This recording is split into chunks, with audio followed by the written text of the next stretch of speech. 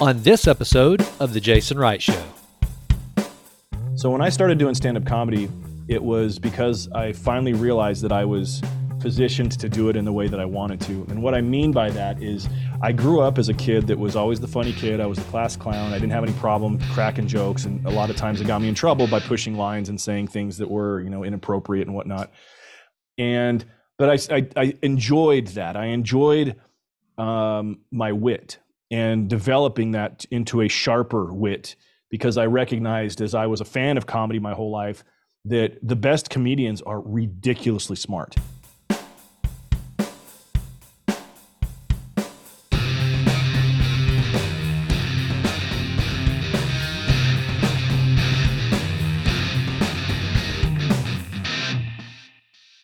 Hey guys, it's Jason. You know I am the improve always and always guy. Have you ever wanted to live the improve always and always lifestyle day in and day out? Well, guess what? There's an app for that. It's the Vitruvian Lab, and you can go to the Apple Store right now and download it for free.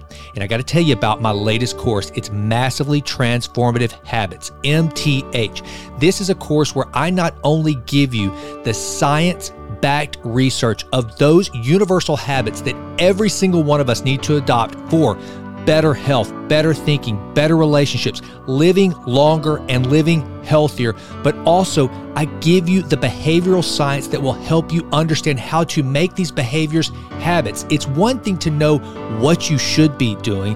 It's another thing to know how to start habits, but combining the two, knowing exactly what you should be doing every single day of your life for a more joyful, fulfilling life, a healthier life, and also how to make those habits stick.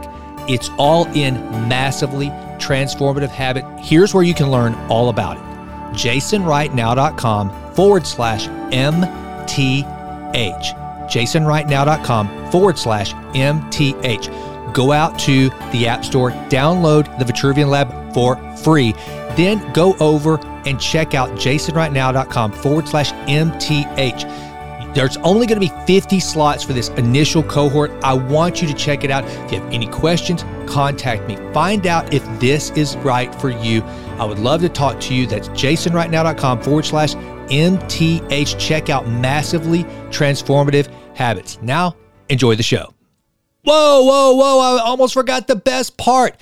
Because you are a Jason Wright Show listener, you get $100 off the course should you decide to take it. All you have to do is put in promo code podcast at the checkout and you get the course for $100 off. Check it out. Promo code podcast.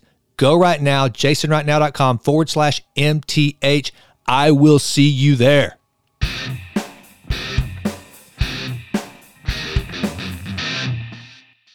Bryce Prescott, dude, I am so excited to have you on the Jason Wright Show. How you doing, brother?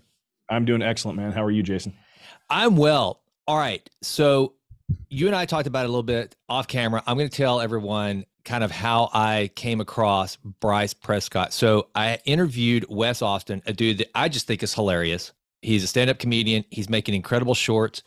And so I had him on. And then in my research of Wes, or going back and looking at some of his past content or whatever, I saw that he was on your podcast. And then I start learning more about Bryce Prescott. And I'm like, dude, this is a guy that's very much like me in this sense. So it's funny.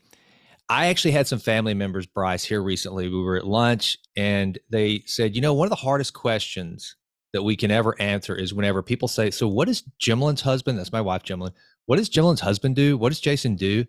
And my sister-in-law is like, we really don't know. He has a podcast. He teaches some classes. We don't know. And I'm like, I'm okay with that. I like being kind of the international man of mystery. Yep. And you have a very similar path. There's not many people like us that trying to get a hold of what we actually do for a living, I guess you would say. He's like trying to get a handful of Jell-O, but we're very close to the same age, again, just from listening to your stuff.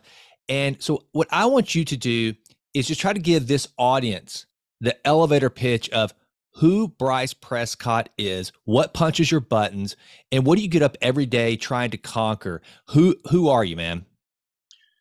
Well, that's a loaded question. Good grief, man. But I'm thankful to be here. And just before I get into this, Jason, thank you for the opportunity. I honor this time, the consideration, everything. I'm excited for this conversation and where it goes. Who is Bryce Prescott? That's a very interesting question for nobody but me, I guess. I'm just a guy that really enjoys growth. I enjoy laughter. I think the important things in my life are connection. And I'm very passionate about the things that I'm passionate about. I care about people. I've lived my life being willing to be a fool, I think, in that I try things that you have to suck at first to be able to achieve anything at. And I feel that I'm just an expert at stumbling towards excellence. Like I just kind of figure things out along the way. And then when opportunities present themselves, I take advantage of them. I enjoy the craft of stand-up comedy. I've been doing that for a little over 5 years. I'm a headlining comedian. I've done gigs and headlining in Vegas and LA, here in Utah. I'm still on the newer end of it, but it's a passion of mine. I'm the founder of a company called Media Automated, which is a full-service podcast consulting agency. And we offer all of the automation that you would want if you're an entrepreneur that needs your podcast handled. That's paid my bills in a very beautiful way. That's allowed me the freedom to go into things like stand-up comedy and not needing money and not being in a compromised position. I'm married. I have 4 children.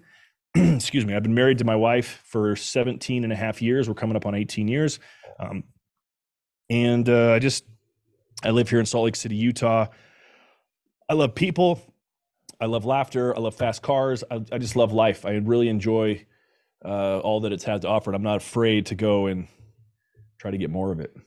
Don't you think it's kind of, all right, so for guys like us that just, like I told you before we got on, I think that one of the things that we have in common is that essentially we're trying to just squeeze every last drop of juice out of this thing called life as we can. And also I think that's because of something else I learned about your past is we have we share a faith.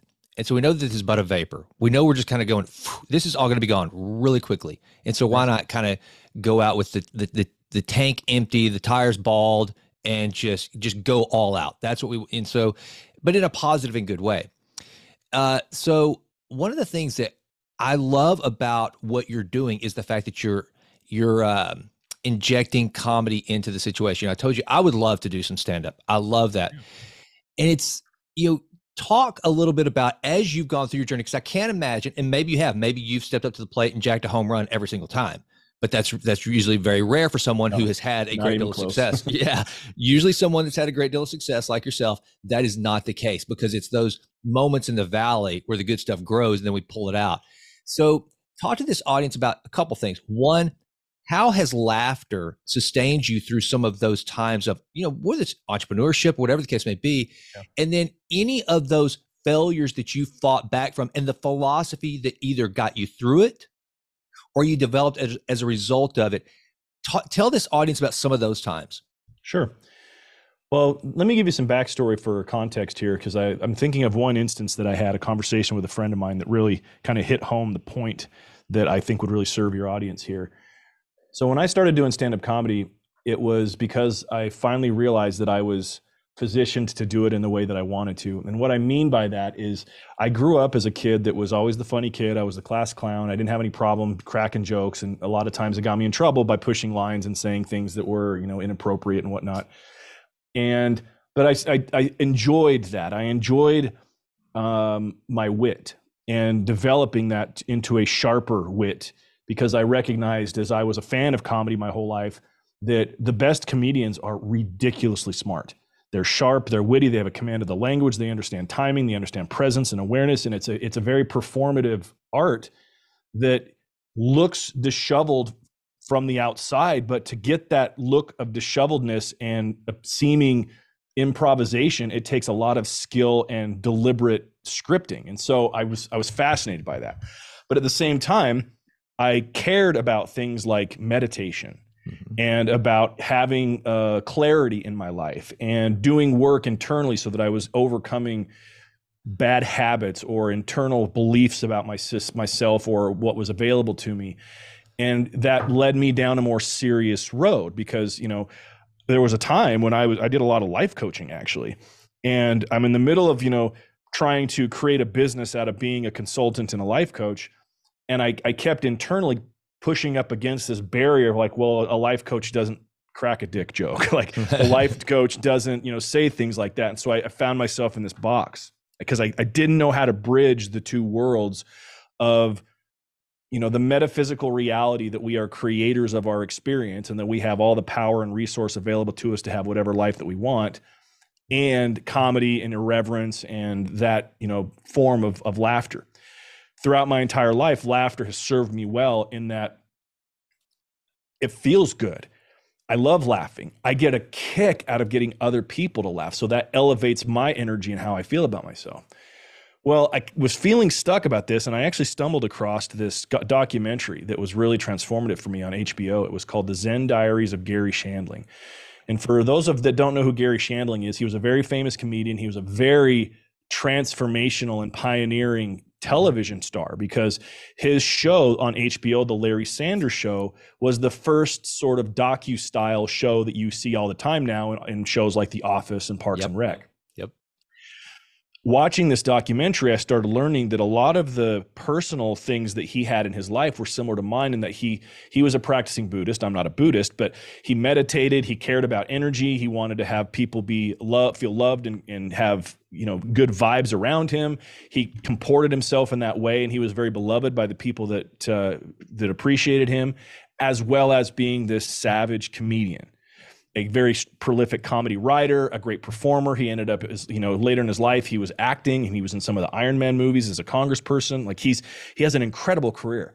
And I'm watching this. It's a long documentary. It's in 2 parts for a total of 4 hours.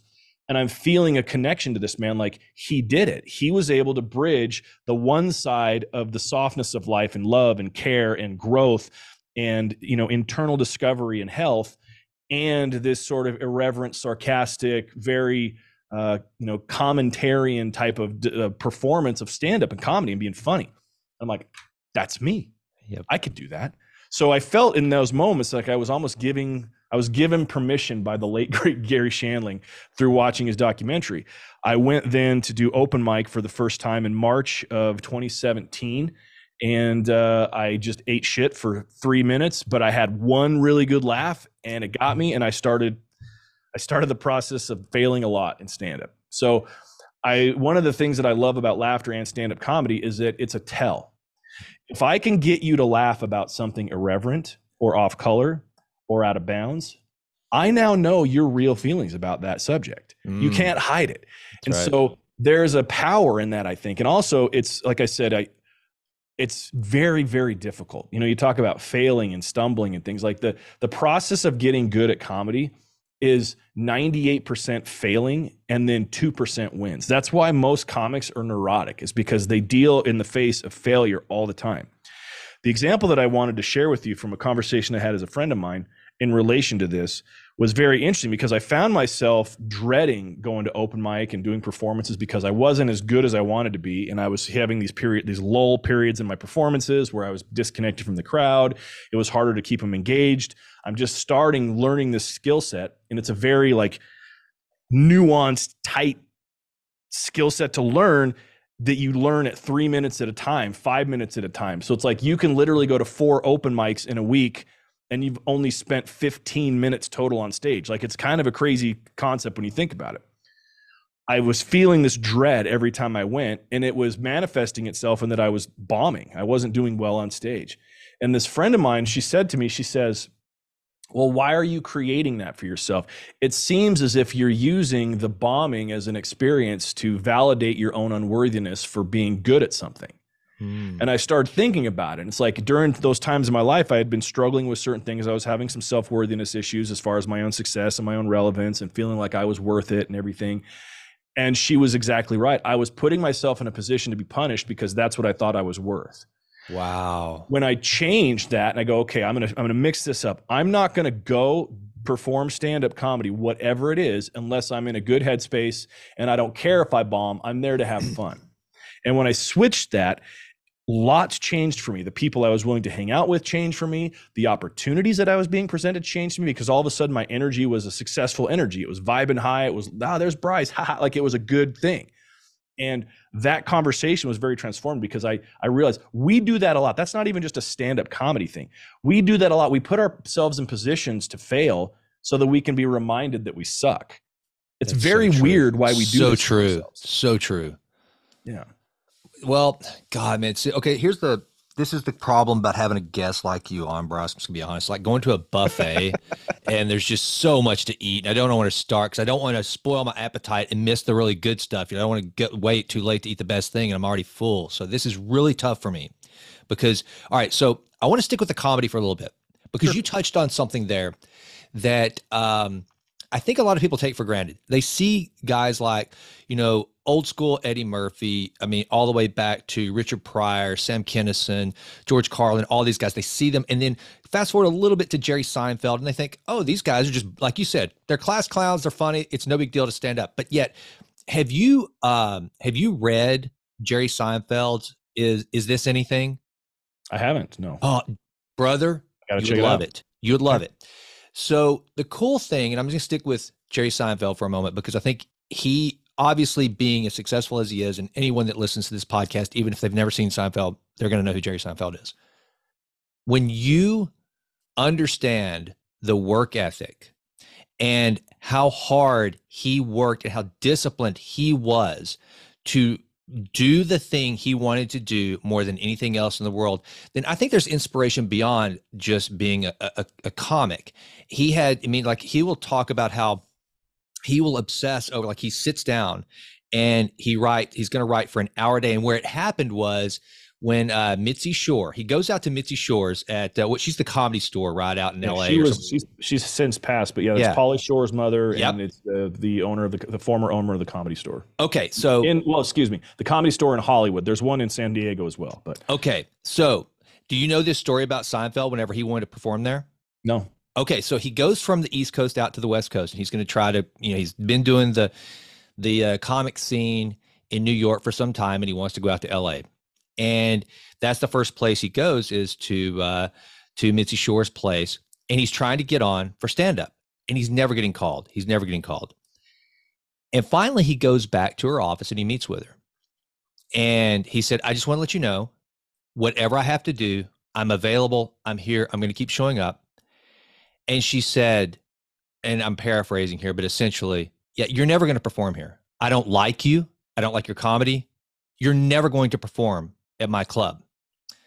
And incidentally, Jerry Seinfeld has never performed at the Comedy Store, Hollywood. Never done. Yeah. And he left that day. And this is the cool thing. And I would imagine this is probably going to tee up some mindset training for this audience for you to dispel or to unleash, Bryce. Jerry Seinfeld described that day as obviously just a kick in the balls. Sure. But he left there and he decided from that day forward, he would sit down and he would write for 1 hour a day, no matter what, ass in this chair, looking at the clock. Even if he didn't have anything to write, he would not yield to the practice of, or he would totally yield to the practice of being a professional comic and writing. And from that day forward, that's whenever he took his comedy more serious than he ever had. So it was kind of like that kick in the balls, that failure that he suffered, that this lady said, you're never going to perform here, is part of what drove what's now arguably one of the best comedians of all time. So you talking about putting yourself in a position where you're failing, but you learned through that. Talk to this audience a little bit about how it's kind of like what Winston Churchill said, success is going from failure to failure without loss of enthusiasm, which you figured out how to do. What other areas of life has this dream of comedy and going through those bombs, those 3 minutes that led to 12 minutes after 5 sets of failure, and then you finally starting to realize, hey, wait a minute, I do deserve to be on this stage. First of all, I've got the balls to get up there. And secondly, I can do this. How has that translated into success in your other lives, or not your other life, but just other things in life? Well, there's a couple things I want to bring up before I answer that question to you about Seinfeld. I hadn't heard that story, but it rings true it's a similar story that I've heard about Gary Shandling, that he had a similar experience with Mitzi. And Mitzi was she was a pioneer in comedy. And because of her relationship with Johnny Carson and The Tonight Show, she was a gatekeeper to some of the most famous comedians that you've ever seen in the 60s or 70s and 80s. She was kind of a bitch too. Like was very unreasonable. If you would go do sets at like the Laugh Factory or the Improv and she found out about it, you were cut out of the Comedy Store. Like she was kind of a tyrant. Wow. Gary Shandling had a similar thing where she's like, I don't think you're funny. You're not good at performing, whatever. And he had a connect. I want to say that he had a connection to somebody that was in her world that had her ear, and was like, dude, just give him spots, let him do this. And so reluctantly, she gave him time there, and he was able to work that through. Seinfeld is a very interesting comedian for me because he is surgically sharp when it comes to his stand-up and performance. Mm-hmm. I've seen his documentary Comedian, and he'll go up on stage and he'll have his little book out and he'll have these jokes that he's written. And just like split testing an email campaign to see which things work, he'll do a joke and change the intonation, exact same words, change the intonation in one part of it, change it to try to see which gets the best hit over time. He's very studious that way, which not a lot of comedians are. Yeah. A lot of comedians don't have that sort of willpower to be that studious about them. And that's wherein a different genre of comedy has opened up, to where it's more of the storytelling type. And they have these funny people have funny ways of telling funny stories that don't have your traditional setup punchline format, but they do when you look at it at a deeper level. So I appreciate that reminder of just the work ethic there. I want to also dispel something that you said. I have had plenty of bouts of lack of enthusiasm with comedy. Tons of them. I've been in my hotel room in Las Vegas, Nevada, ready to headline, and trying in my mind to weasel out of it. Like I never would, of course, but like, man, I'm not feeling prepared. I'm freaking out about this. And then I just push through it and I do it anyway. And of course, at the end of it, it goes way better than I would, because that neuroses, if you will, forces a hyper level of preparation so that I'm ready to go. And that has proven throughout my comedy career. I mean, I headlined for the first time 14 months after my first open mic. It wasn't very good for an hour, but at least it was a full hour that I put together on myself, and I can say that I did it. A lot of comics are scared to death to be their show and to have it be that way. For me, as far as how it's translated, it's one of those things where I recognize that no matter what the pursuit is, in order to be successful at it, you have to fall in love with the process just as much as you have to fall in love with the result. If you don't like the process, or you push against the process, you're never going to get the result, because it's the excellence and the commitment in the process that creates the better result. And so whether it's building my podcasting company or doing stand-up or things with my family or my own personal pursuits, being in shape, for example, physically, like you have to fall in love with the process. You just don't get ripped and shred city and then stop. Like that's not how this works. Right. So it's translated ever. You know, one of my favorite authors is a guy by the name of T. Harv Eker. He wrote the book Secrets of the Millionaire Mind, which if you haven't read that book, it's a very incredible book, super easy read. I jokingly say it's a toilet read, like you could sit down while you're taking a deuce and read through it. It's not that heady, you know, it's just, that's great. He says, you know, awareness is the first step to create change. And it's like, if you're not aware of the thing, you can't make change. And so I'm looking at this going to say, well, I have to be aware and acknowledge that, yeah, I don't like this part, but I'm okay with it because I see the result. And there's power in that. For me, being behind the scenes, so to speak, and off mic, if you will, as a comedian, you realize how it's a pretty messed up industry, man. There's very, very few like people that have their shit together. There's a lot of broken people in that industry. Yeah. I've actually had some issues. You know, you talked with my good friend, Wes Austin. He's experienced a little bit of this as well. I've had some issues in that I'm not a bum. I'm not a failure. I have a good life. I do the things that I love because I love them. I've actually had a lot of resistance from, even here in the local Salt Lake scene, pushback, where it's like, I'm not accepted as that type of comedian because there are some that believe that comedy is born out of struggle. Yeah. And that you have to have had pain to be able to really be funny. Right. Now there's a portion of that that's true. Like it's a coping mechanism to take difficult situations and make laughter out of them.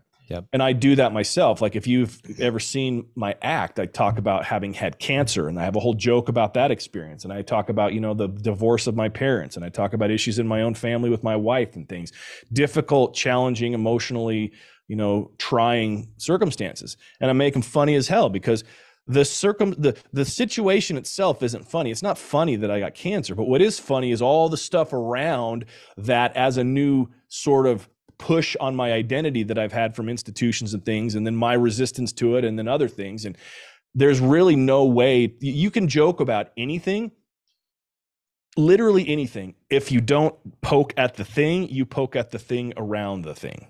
So there's funny rape jokes, there's funny incest jokes, there's funny pedophile jokes, and those are horrible, horrible subjects.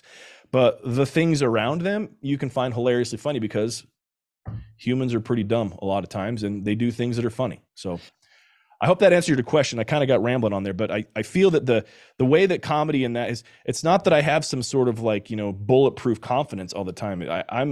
I've become very ultra sensitive about my jokes, and fortunately, my wife is very kind, and she's really funny herself, and so she'll help me flush things out and be, I think this is funny. I think this could be really, really funny, and she'll give me some sort of feedback, and then I'll go try it on stage, and if squeezing that fruit on stage creates the juice, then I go towards the next aspect of it. But it's a very, speaking of loving the process, there's not a lot of confidence that comes in the creation of comedy. It's not like I sit back and go, you know what, I just wrote the best joke ever. Yeah. It's like, I hope they like it. Right. And it is what it is. But it has filled my tank in a way that allows me in the other parts of my world to know, because that the leap to success is way shorter. It just requires consistency. That's the superpower for any comedian, for any entrepreneur, for anybody. The mindset of consistency, that you just break it down day by day. You eat the elephant one bite at a time, so to speak. You keep at that, and you'll find yourself far, far ahead of anybody. I recently posted a video on my Instagram where I talk about how a consistent idiot will by far and away outperform an inconsistent genius. Yep. And it doesn't take brains to be successful. It just takes consistency, and then enough brain to surround yourself with the people that are stronger, the things you're weak at, so that you can, and you just have to sell the vision at that point. Yeah, I could not agree more. And I actually saw that post, and I thought, man, that is genius, because, and it hit home to me, because a lot of and you can speak to this firsthand, obviously, because you've kind of done one of the things that, so I've thought about many times chasing that rabbit of building a podcast company where it's not just my show, kind of like what Ben Shapiro's doing with Daily Wire, although he has a wildly successful, show himself. He's a wildly successful talent that has built this, ecosystem around him. Right. Because that's the thing that I love to do is I see a lot of people, and you've probably done this with your podcast company. You see these people like a Wes Austin, and you go, dude, do you understand what a podcast could do for you, your brand? And by the way, you just be good at it. It's kind of like the music producer that sees someone and goes, hey, you got some chops, and we should get you in the recording studio right now. And so I've always thought that would be really fun. And so I have researched the business of podcasting, not just because I'm in it, but for other reasons.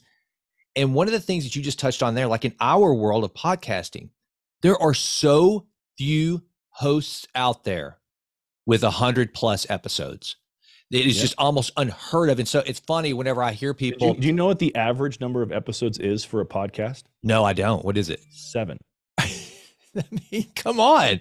That does not surprise me at all. Average number. There's over 2.5 million podcasts on Apple Podcasts, and a lot of them have 7 or less. It's insane. And that's what I knew about this show, is that I went into it. It was one of the few things. There was a long time ago, man. It's probably been over a decade ago. I had an internet radio show, man. This is right before podcasts. And so I just was like, okay, first of all, I'm not getting any success. I mean, I would have like 50 people listen, and that was it. Your live stream on the internet, a terrible format, right? Terrible platform. Using Ustream back in the day. Yeah, Ustream. That's what we used. That's exactly what we used. We used Ustream. That's so funny, man. And so I was like, I'm out, and I didn't stick with it. So whenever I started the podcast, I was like, I don't care if I'm still going at this when I'm 90.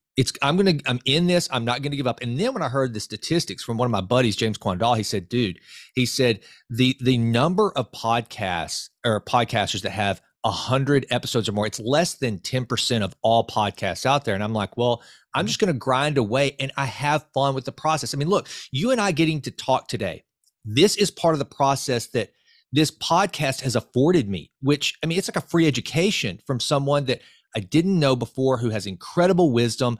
It's just, and so few people are willing to grind it out. It's something where the feedback loop is so freaking long. I mean, and you do, I mean, you know, in a podcast, especially because like these days, you know, oh, I've got a podcast. Yeah. Well, who the hell doesn't, you know? I mean, it's like, well, how many have the episode? So whenever I saw that post from you about just showing up every day, I was like, man, that really hits home. And before it escapes me, I got to tell you about another book that if you haven't read, you would absolutely love about comedy is Steve Martin's Born Standing Up. Have you read that one? Yeah, that's amazing. It's a classic, dude. Be so good they can't ignore you. That's one. That's it. That's it. And then Cal Newport takes that and basically makes a bestseller out of the same kind of deal, you know. And so, and everything that you said in your story about comedy and like guys like Steve Martin and stuff is that they're willing to just keep showing up day in and day out. And I think that's part of the success of life. Now, I want to talk a little bit about something that's really passionate. The closest thing I have to a hobby is health and wellness and the headspace. So I want to know where that started with you. And then look, it's kind of like you can't be a prophet in your own city. This audience hears me every week. I want someone else to come in and talk about how when you decide to start pulling the levers of your health, your headspace, you're controlling your blood sugar, it's not just vanity anymore. You're like looking at not just lifespan. We're all going to live longer, you know, unless we get hit by a bus or something, but it's more about health span. When did that start to really ring for you, Bryce? And then tell this audience as a testimonial of just how much sweeter life can be if you walk through it really healthy, mentally, emotionally, physically. Talk about that a little bit. Sure, glad to. Let me address something real quick though before I answer that question again, if that's okay. Absolutely, bro. So I wanted to make something clear about my business, Media Automated. I don't go headhunting for people thinking, oh, you're a great host, we could do this. My niche and my expertise, if you will, is I've figured out how to create shows that are completely engineered to appeal to a specific listener. And so a lot of my clients are in the consulting space and the coaching space, and they have a certain ideal avatar, if you will, that they're trying to reach.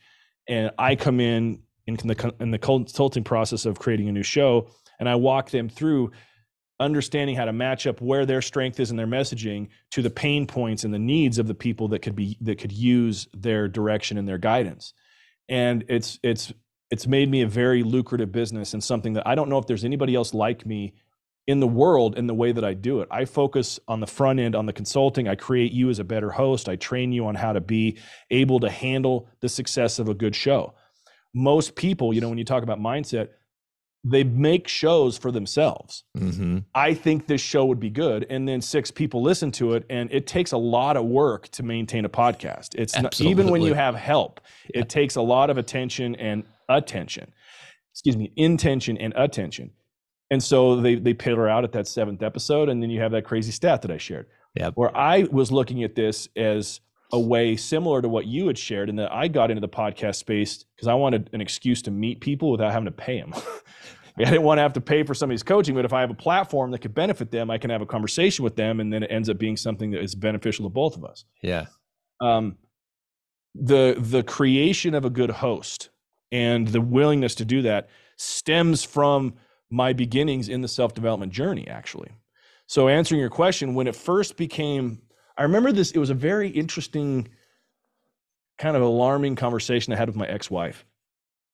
My ex-wife came from a very large Mormon family, 9 kids, you know, all sorts of church leadership in their lineage, and a very sort of a lot of resistance to self-development because they had felt that it, in a way, you know, took away from the scriptures, if you will. So it's like, if you're going to read a self-development book, why aren't you reading the Bible or the whatever, you know? Right. And I remember one time I was given by a friend the book 7 Habits of Highly Effective People by Stephen Covey. Yep. At the time, I was going to BYU in Provo, Utah. Mm-hmm. And Stephen Covey lives in Provo. He's just right up the street on the hill by the Provo Temple. And I started reading this book, and I was very taken by it. I'm like, this is an amazing book. And I started sharing some of these ideas with my ex-wife, and she wanted nothing to do with it. Really? Nothing to do with it. Really? Yeah. And I'm like, okay. Well, fast forward several years later, we're not married anymore. I'm married to my current wife, and I stumble across this book, Secrets of the Millionaire Mind by T. Harv Eker, the one that I referenced earlier in our conversation. I was given that book by her father. Now, he's since passed, but to know my wife's dad, he wasn't a self-development guy. He wasn't the type of guy that you'd look at and go, dude, he's going to give me the next whatever book. Like, he was a very kind of strongly opinionated conservative man that would slap his hand on the table and just had all these opinions, but he ran across this book and he loved it. He gave me a copy of it. I read it. And we found out about this event in Denver, Colorado, that was a 3-day event. And from Salt Lake, Denver's a 6-7 hour drive. Yeah. And so we hop in the car and we go to that with my wife's parents. So it's the 4 of us in a hotel. We're going to this event. And that event completely transformed because it brought the reality into my experience that your thoughts are things. The thing that you think about is a frequency. It's like a radio emission. It's like you have that thought.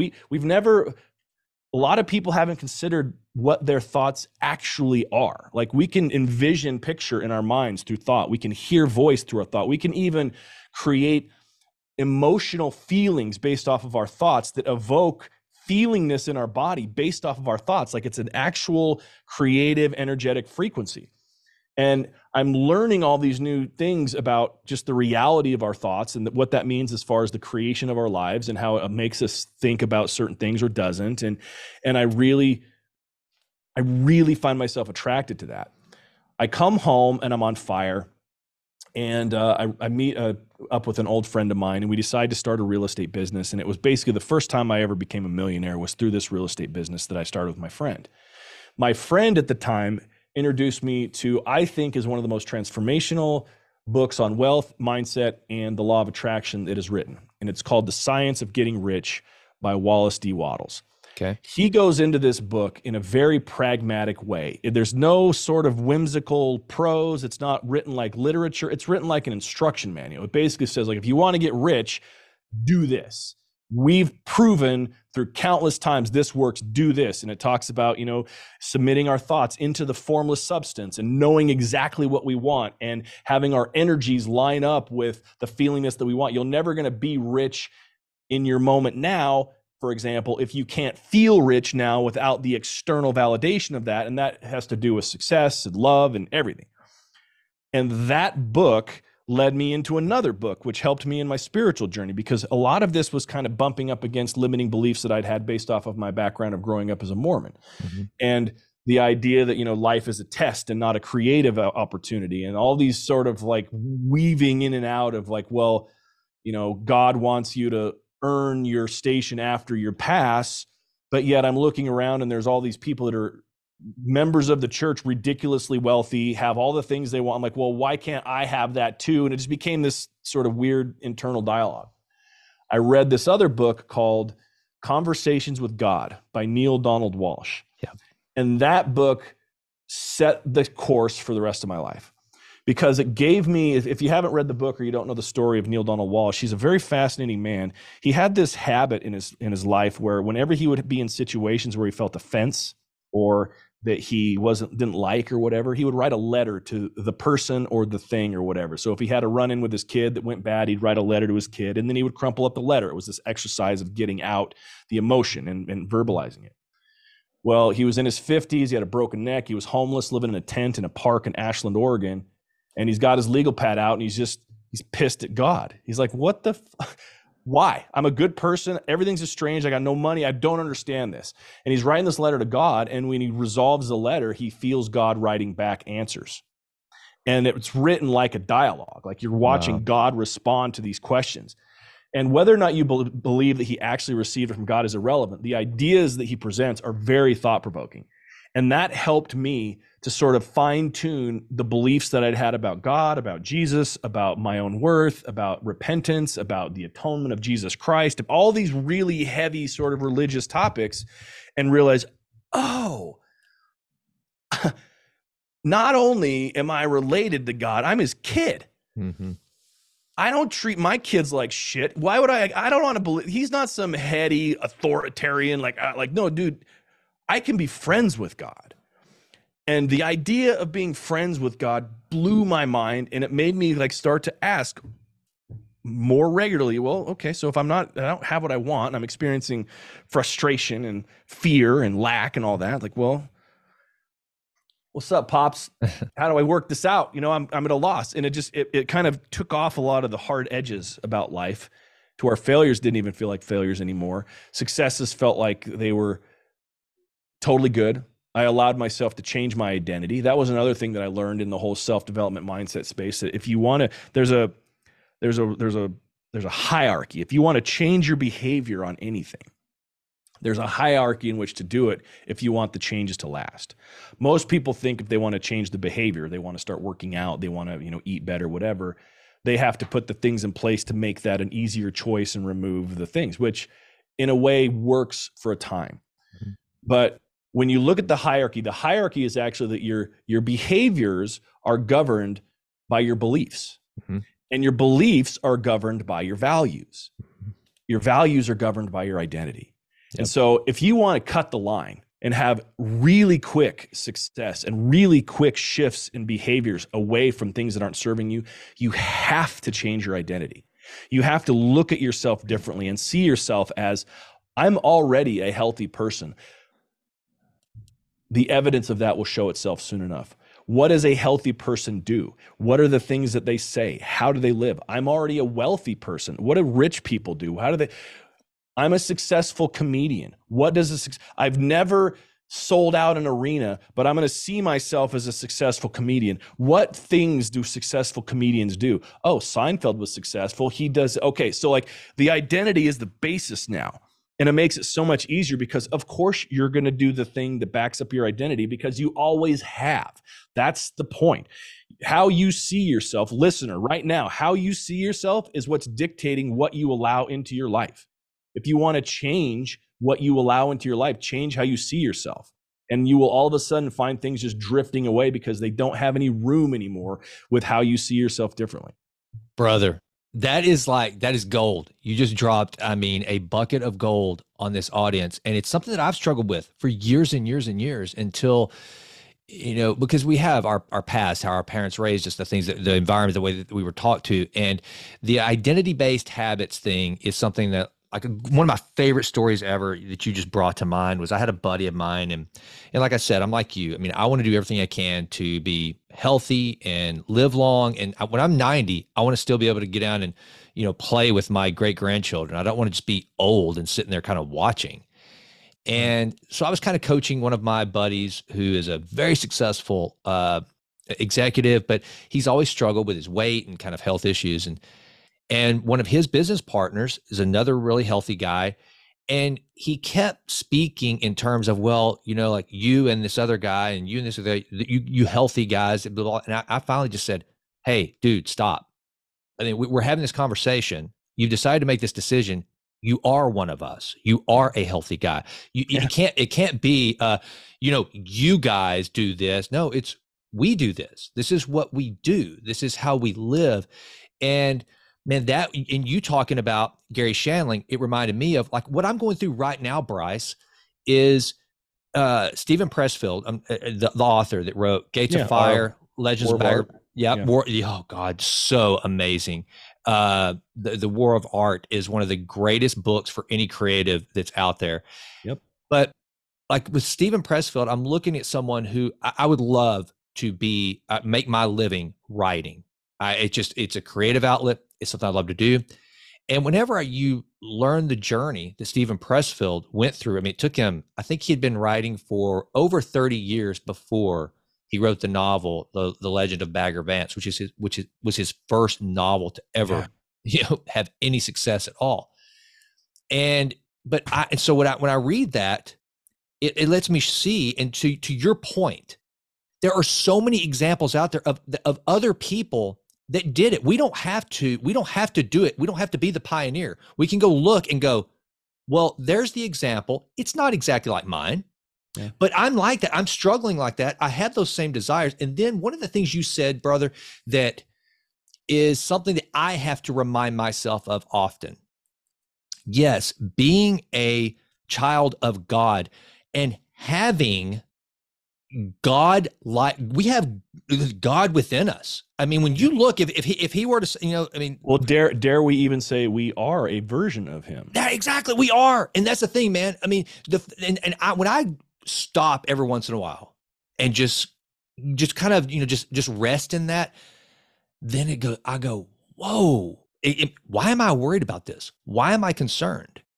I mean, I have more power than I can even fathom. And here's the thing too, what I do a lot, and I think a lot of people do this, is we limit our faith we limit God by our own understanding of our own abilities, right? So I limit what God can do based upon what I think just Jason can do. And that's selling, that's selling God way short, Yeah. So I'm glad you brought that up. I learned this little kind of, it sounds cheesy to call it a life hack, but it works. In the Conversations with God series of books, especially book 1, he talks about how you can never receive anything from a place of lack. So the mere petitioning of something is acknowledging you don't have it, which means you're not going to get it. And it's like, so let's unpack that. So if I ask for something I don't have, I'm acknowledging I don't have it, which means I won't get it because there's not a match. There's not a frequency match of the experience. And that the linear nature of time is what kind of mucks this whole thing up for us, because we are looking at it in an A plus B equals C type thing, when it's like there's all these things that float around in the middle that could, truly manifest what you want immediately, if we understood the power that we have. With that, it's we have to be thankful in advance for things that we want without being attached to having to get them. So what I mean by that is, like, let's look at this from a very remedial standpoint. If there's a house or a car or something you want, well, the way that you go get it is by creating an energetic connection with that in a associated and a dissociated state. So, like, for example, if you want a specific car, you go sit in the car, you feel what the trunk latches look like, you look what the owner's man, you get the details that only an owner would have. Not just sitting in a car in the showroom, but like where's the battery? Like if I needed to charge the battery, you learn the details. It's sensory. It's got to be the 5 senses. You got to smell it. You got to see it. You got to touch it. You got to taste it if you want. You got to, it's all there. And then you create a dissociated state where you see yourself away from it. You see yourself experiencing it from a third person perspective away from it. And that energetically that creates this sort of pull now where you can, in thankfulness, you've created a memory in the future. So if I'm in this place where I'm playing house inside of this car that I like, and I'm fully in it, I'm feeling like it's mine, I'm looking at the details, I'm creating a future memory that my subconscious can now pull from and be like, yeah, I remember what that's like. Let's get it again. And your identity plays into that because you have to be worthy of the thing that you're wanting. You have to go have the skill sets to make sure that you're not pushing it back away. I've always said that money follows value. You want to make more money, create more value. However, a asterisk to that is that you have to make the money easy to find you. If you don't have ways to collect money easily, it's not going to drop in your lap in a brick. You got to make it easier. So we have to do our part to make the velocity of blessing back to us as easy as possible. So that then goes into the identity stuff. It's like I shared this story on my most recent episode of Stand Up, where I talked about, this last quarter in my business has been an interesting one because I've had a banner. 2022 was an incredible year in my business. I reached benchmarks I didn't ever think I would. I'm really I'm set to turn.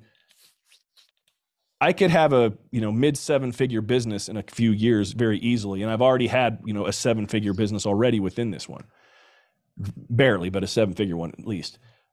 In that though, I didn't have a bookkeeper.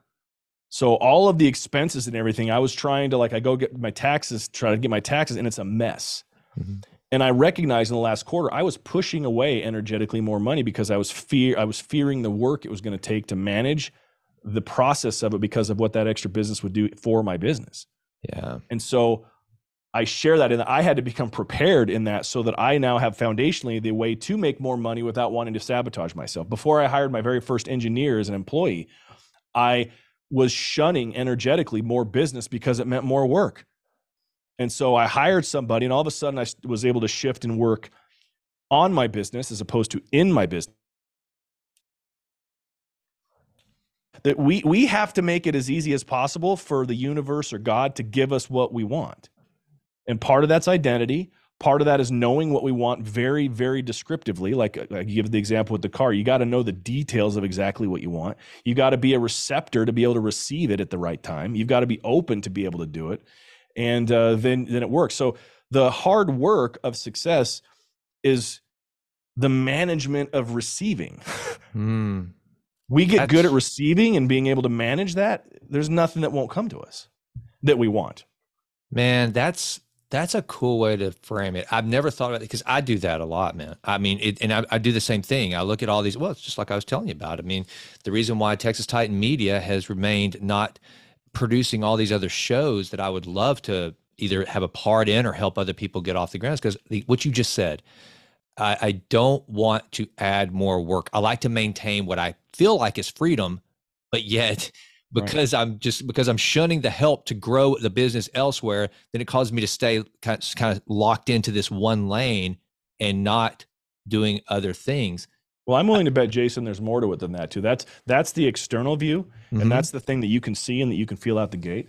But I'm willing to bet as well that there's a hubris associated with the fact that you're the best and you don't want to have to like share any of those responsibilities with somebody else. I know I had that. Like I'm still a ridiculously great engineer when it comes to audio and production. And I was like, I can't teach anybody how to do this. The quality would suffer. So there's that little lie that you believe. And then additionally, there's a worthiness issue when it comes to like, what would your life look like if you had 10 times the money you have right now? Yeah. That's a lot of people would like, they want to go buy all the stuff and they don't think about like, oh, well, how are the people going to handle me differently? How am I going to look at myself? What options are going to present to myself that I might not have the stones to say no to? Like money is a magnifier. And so the sabotage that a lot of people have about their own growth and their own entrepreneurship for creating wealth isn't that they're not able to create it. It's that internally they see that if I had this extra money, it's going to shine a light into this part of my soul I haven't done the work on, and it's going to cause problems for me. Yeah. I'm going to step away and not deal with it. And so it's funny, I released a clip this morning from my most recent episode where I talk about this. I think every man, especially men, need to go get rich.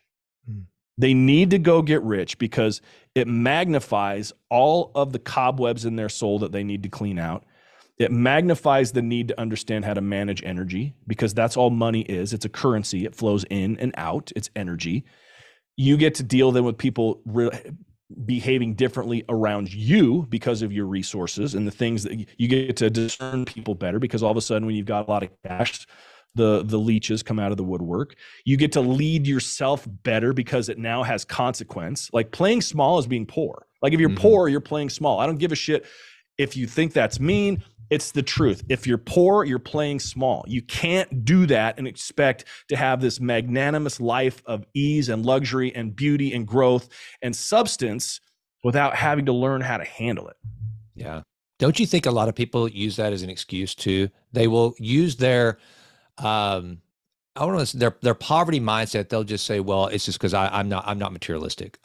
Is an excuse to not have to get out there and go jump Absolutely. off the dive. I can just stay here in my blanket. I see that a lot. And well, I think that it broadens out with more than just that. We have, like, if you look around in our culture right now, there's a lot of blame being put on systemic things. Yep. And I'll leave it at that. You know what I'm referring to. Yep. Well, I've looked at that. I've always laughed at that. I'm like, you can look at any race, any sex, any gender, and find someone that has succeeded at the highest level within that frame. Yeah.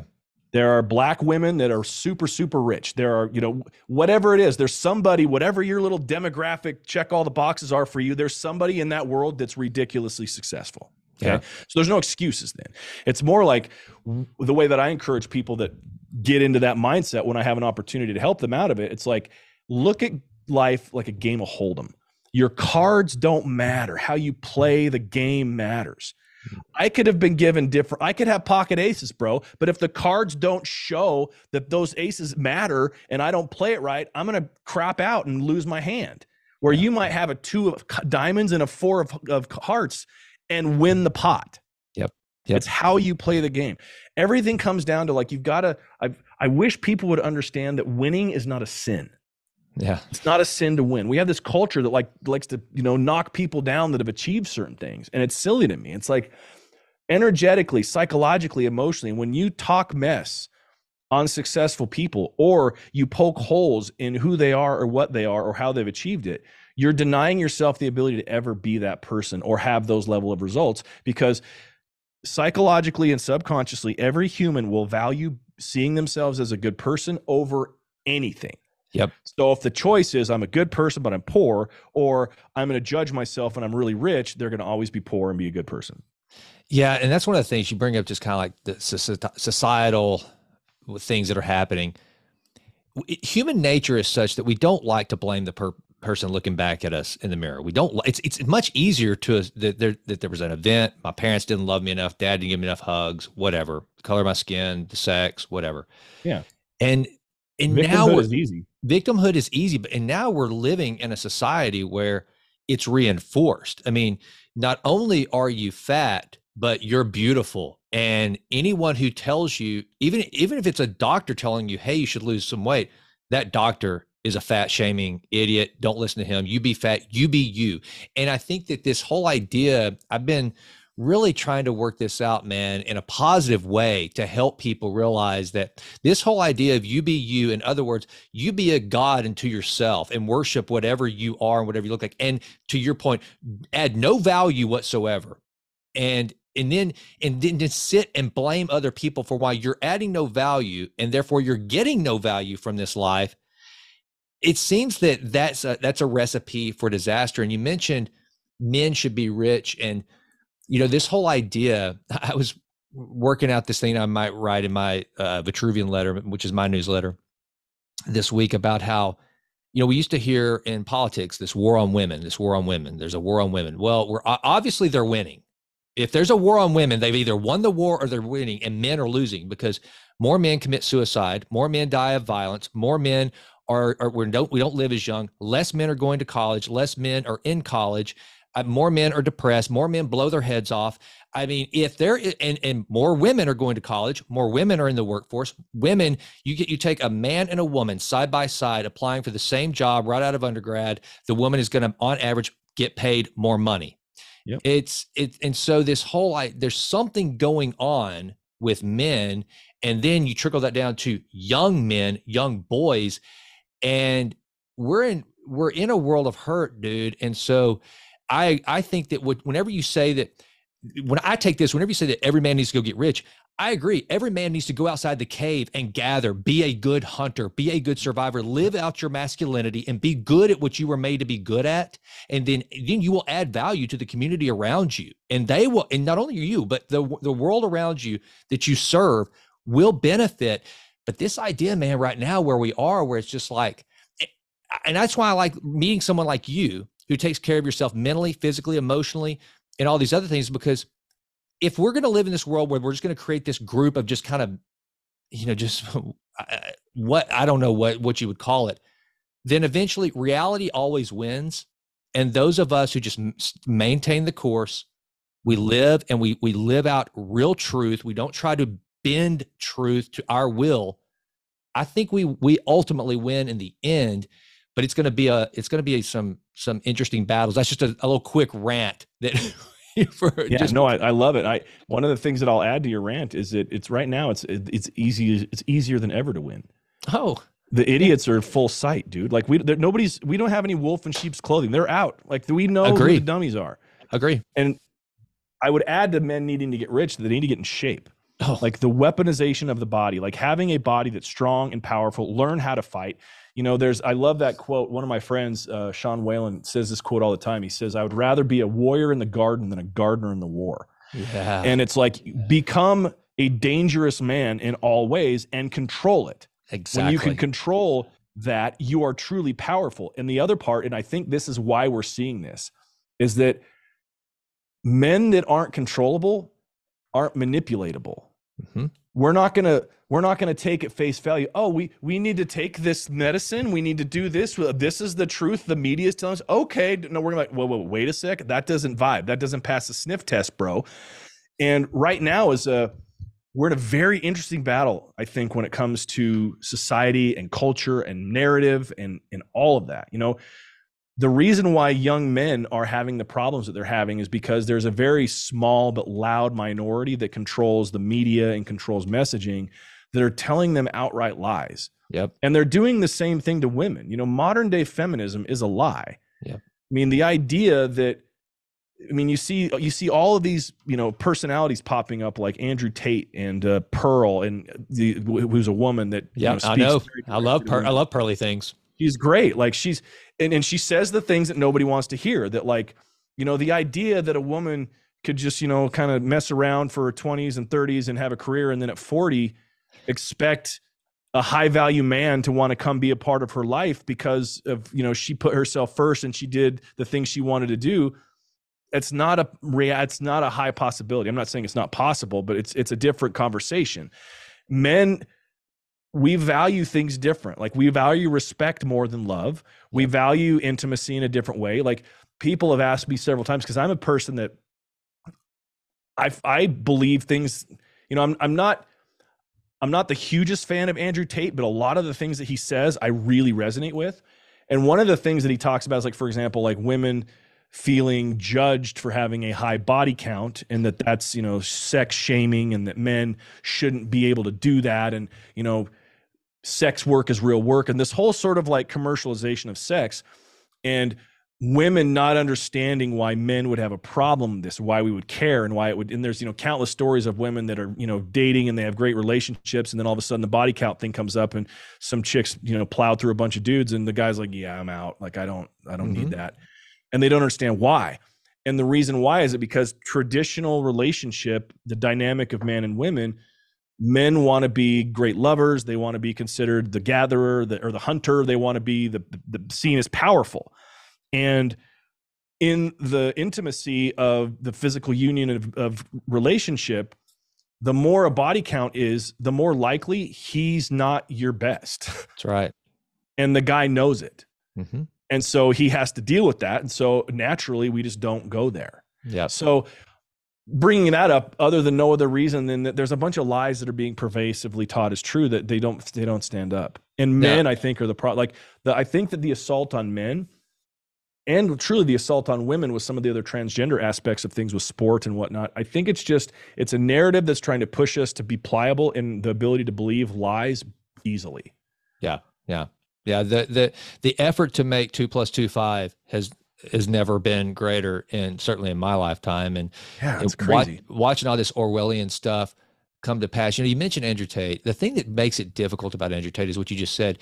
There's those nuggets of those themes that he may speak that normal everyday guys like you and I, who are responsible and don't live a life and don't want to live a life like Andrew Tate, we hear something, we go, God, I mean, that makes a lot of sense. And a great example. So I was having this conversation with my youngest daughter, and she goes to CU Boulder. So you can imagine what it's like out there for her to be, you know, a girl that has conservative values and everything in Boulder. It's like, wow.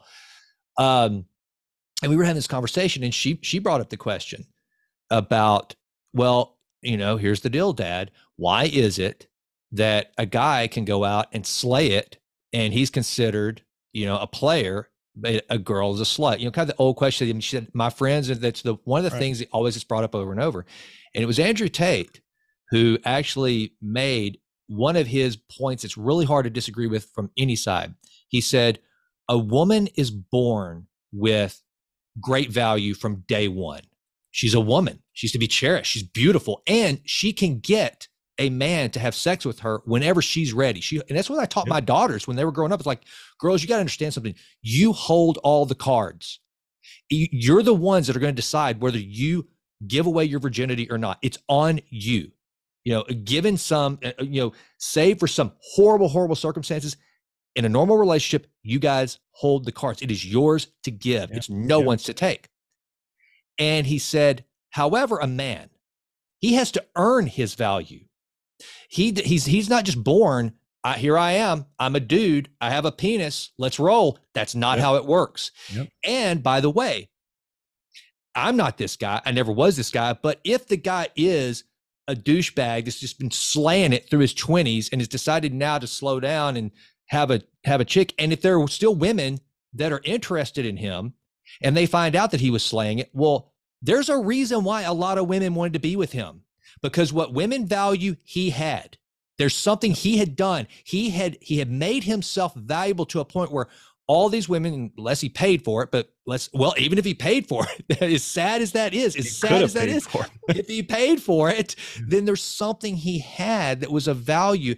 And so now we're trying to tear this thing apart. We're making, I've said this over and over, Bryce, trying to make men or women act more like men is a recipe for disaster. And then it's kind of weird that the feminists would want that.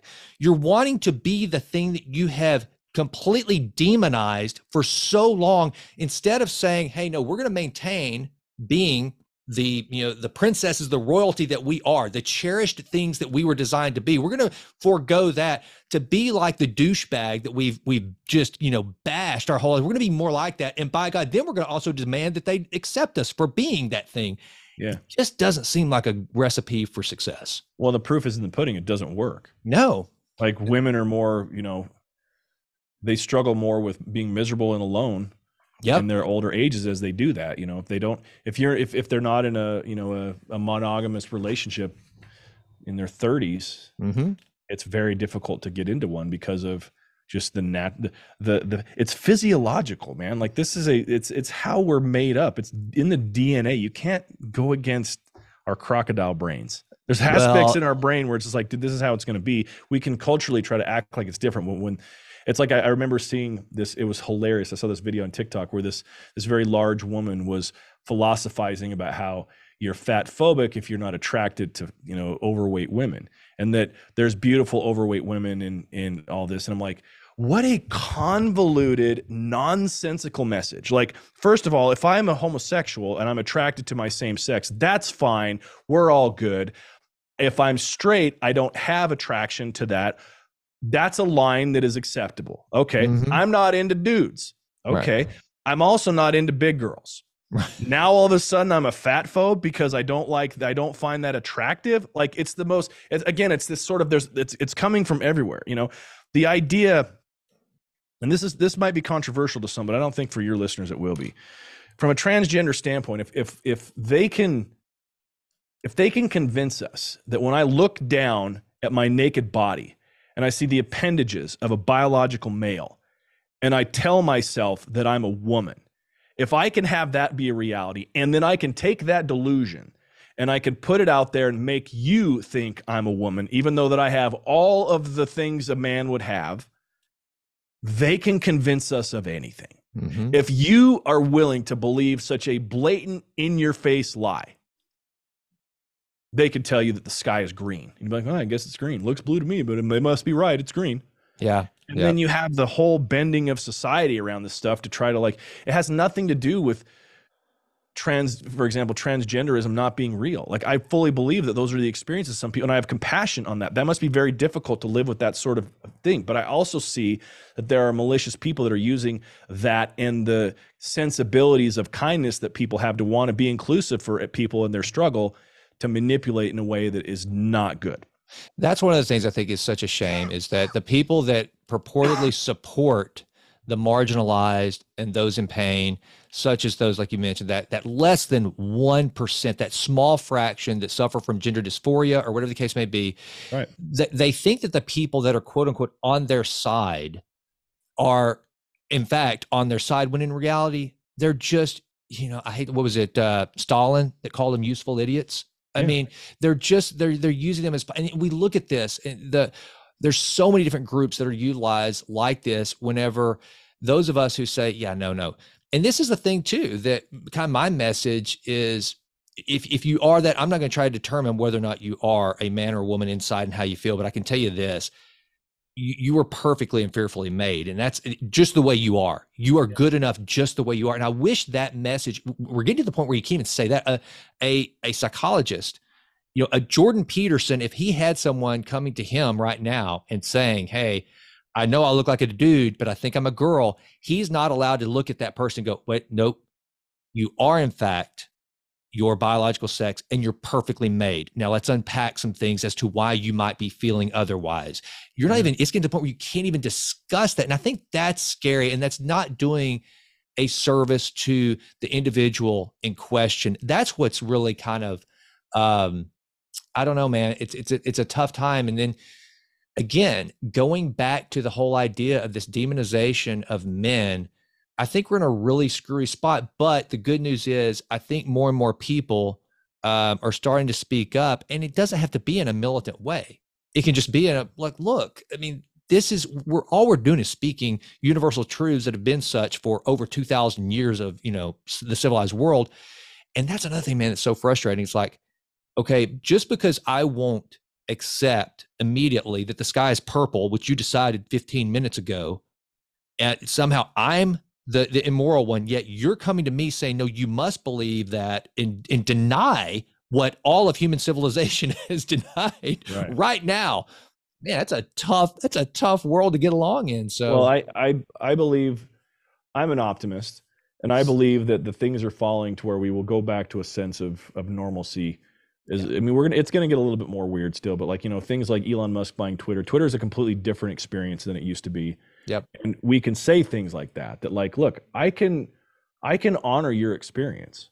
I can call you the name you want me to call you. I can call you the pronouns, but like, that's where it ends. I don't have to buy into any sort of like definition of what your experience is. Right. I'll honor your experience and I'll play by your rules, but I don't have to have those rules now be the rules. Yeah. Yeah. And that's where it gets interesting. And that has to do, there's a lot of that's not just with transgender. That's a lot of like systemic racism stuff, a lot of like demonization of whiteness.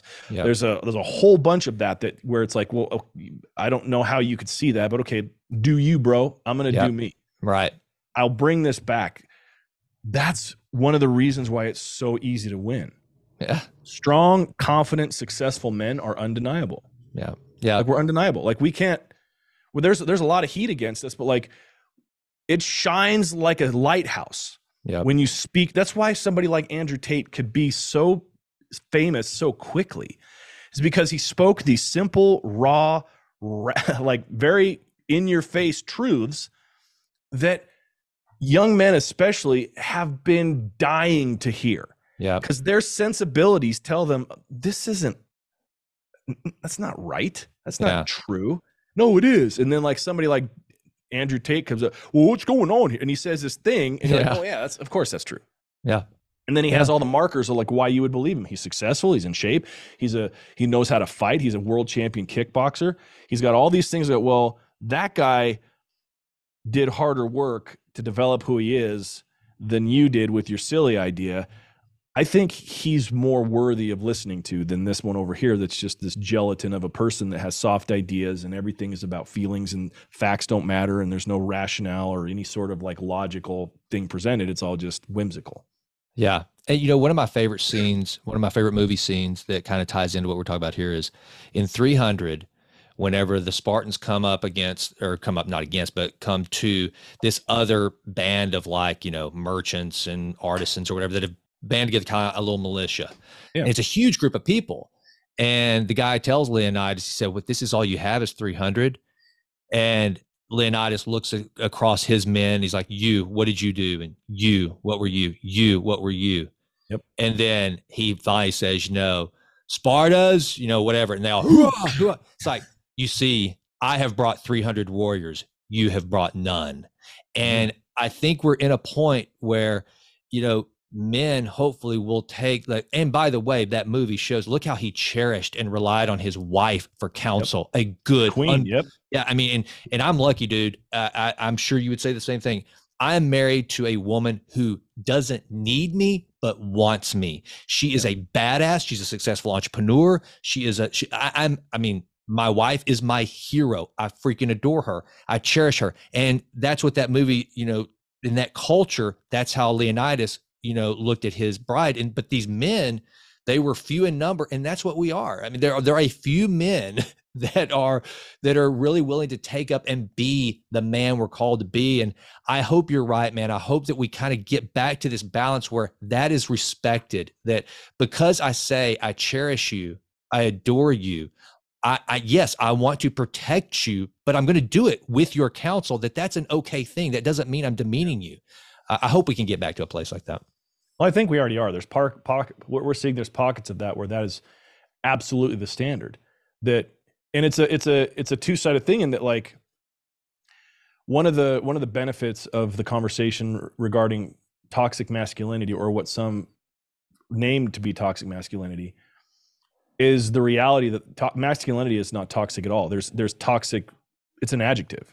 Yeah. There can be toxic experiences of masculinity, but that doesn't mean that masculinity itself is toxic. And there can be same with femininity and all sorts of other, behavioral aspects that can be toxic.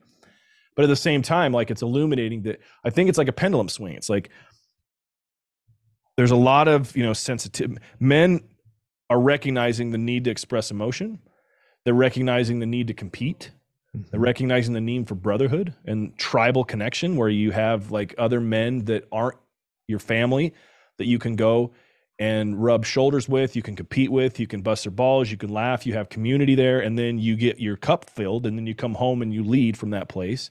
We're seeing this, like, we're having a lot of return to sort of old school thinking, and we're recreating it in the modern world, and I absolutely love it.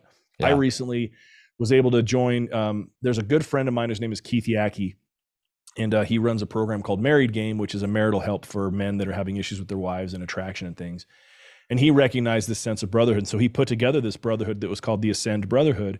And we get together once a month in California. We go out to Dana Point. We play games on the beach. We go go-kart racing. We do cold plunges together. We have sharing time. And, like, I know that sounds silly, but it's like we go and we fill our cups as men, and we come home as stronger men, knowing that we have the back. Like, that's one of the ways that men have been truly failing, is we've been isolated from other powerful men. Agree. And, that's one of the reasons why, people aren't religious that much anymore. Religion and community in religion is one of the places where you get access to powerful men. They're not as in shape as they were anymore. Competition in sport is another way to get access to, where you persevere and you push through, and you have access to powerful men.